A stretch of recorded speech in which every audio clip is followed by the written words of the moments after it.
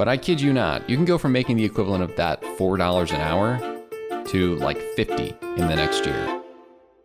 My name is Dimitri and I'm a productivity and systems enthusiast. I'm Chance. I'm a philosophy and self-development enthusiast. And you're listening to the Rise Productive Podcast, the show where productivity meets business and what it means to build better systems. Now grab a mug and join us for the Productive Brew.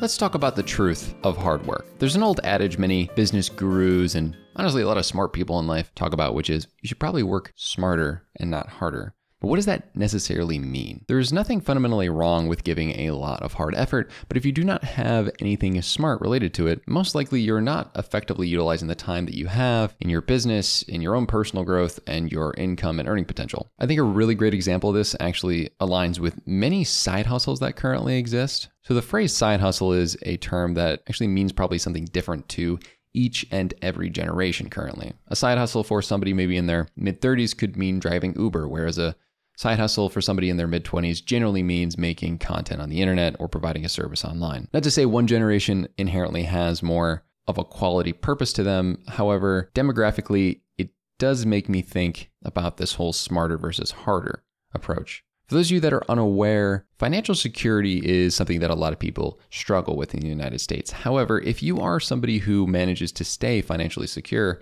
by having a low amount of expenses while making decent income, the side hustle that you're working on or a project that you're working on in your business might be something that's actually holding you back. Let's do some basic math here. Say you're working Uber over a year and you end up making an extra $15,000 because of the extra work that you're doing. Usually, on average, people make anywhere from $20 to $30 an hour driving Uber or Uber Eats. If we average that out to $25 an hour, working an extra 10 hours a week, that's $250 a week and about $1,000 a month for about $12,000 a year. Now, you can either increase the amount of work that you're doing at Uber, or you could be working on an income earning task that has a delayed income to it. Now, I do not like the term passive income. I've talked about that before on this. However, by working on something that does have a delayed income attached to it, like a YouTube channel or like an online service-based business, what you're able to do is increase your leverage significantly. Say, for example, you learned a skill like Notion consulting. Full transparency, it is very easy if you have a following and honestly, if you just know how to market, to get a client to pay you about $1,000 or more in a Notion project. What does that mean?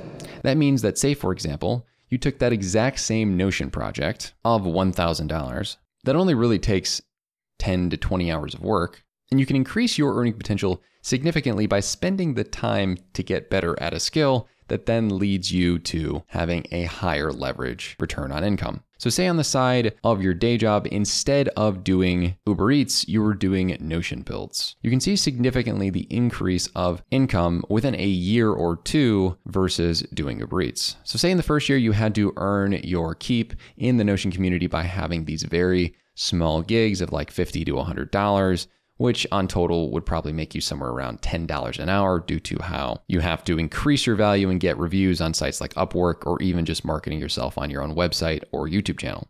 Sure, the first year of this may net you out about a $10 an hour rate because you have to build the business and do all these things in order to make it happen. However, 2 or 3 years down the line, you'll see returns of somewhere around $100 to even $200 an hour in effort based on these things like Notion consulting and the builds that you can do and services you can provide. I experienced this personally where I could have just driven Uber on the side or even done an even like lower value per hour skill online of like editing videos, which is still higher than Uber Eats, I will say, but compared to like something that's even more niche like Notion consulting, it would have been a little less smart to work on that. Going back to the first example, I may only make like $2,000 in the first year of trying to do Notion consulting and spend the same amount of 10 hours a week doing that. But I kid you not, you can go from making the equivalent of that $4 an hour to like 50 in the next year if you manage to get a few big projects. Because if you get $1,000 project and then turn that over 12 months, then what's happening is, and you have to spend 10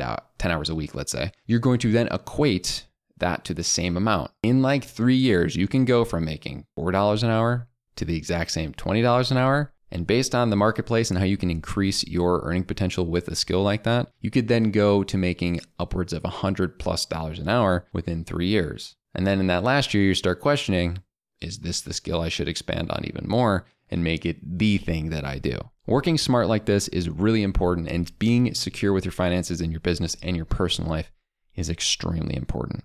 Start working smarter and not harder on the side.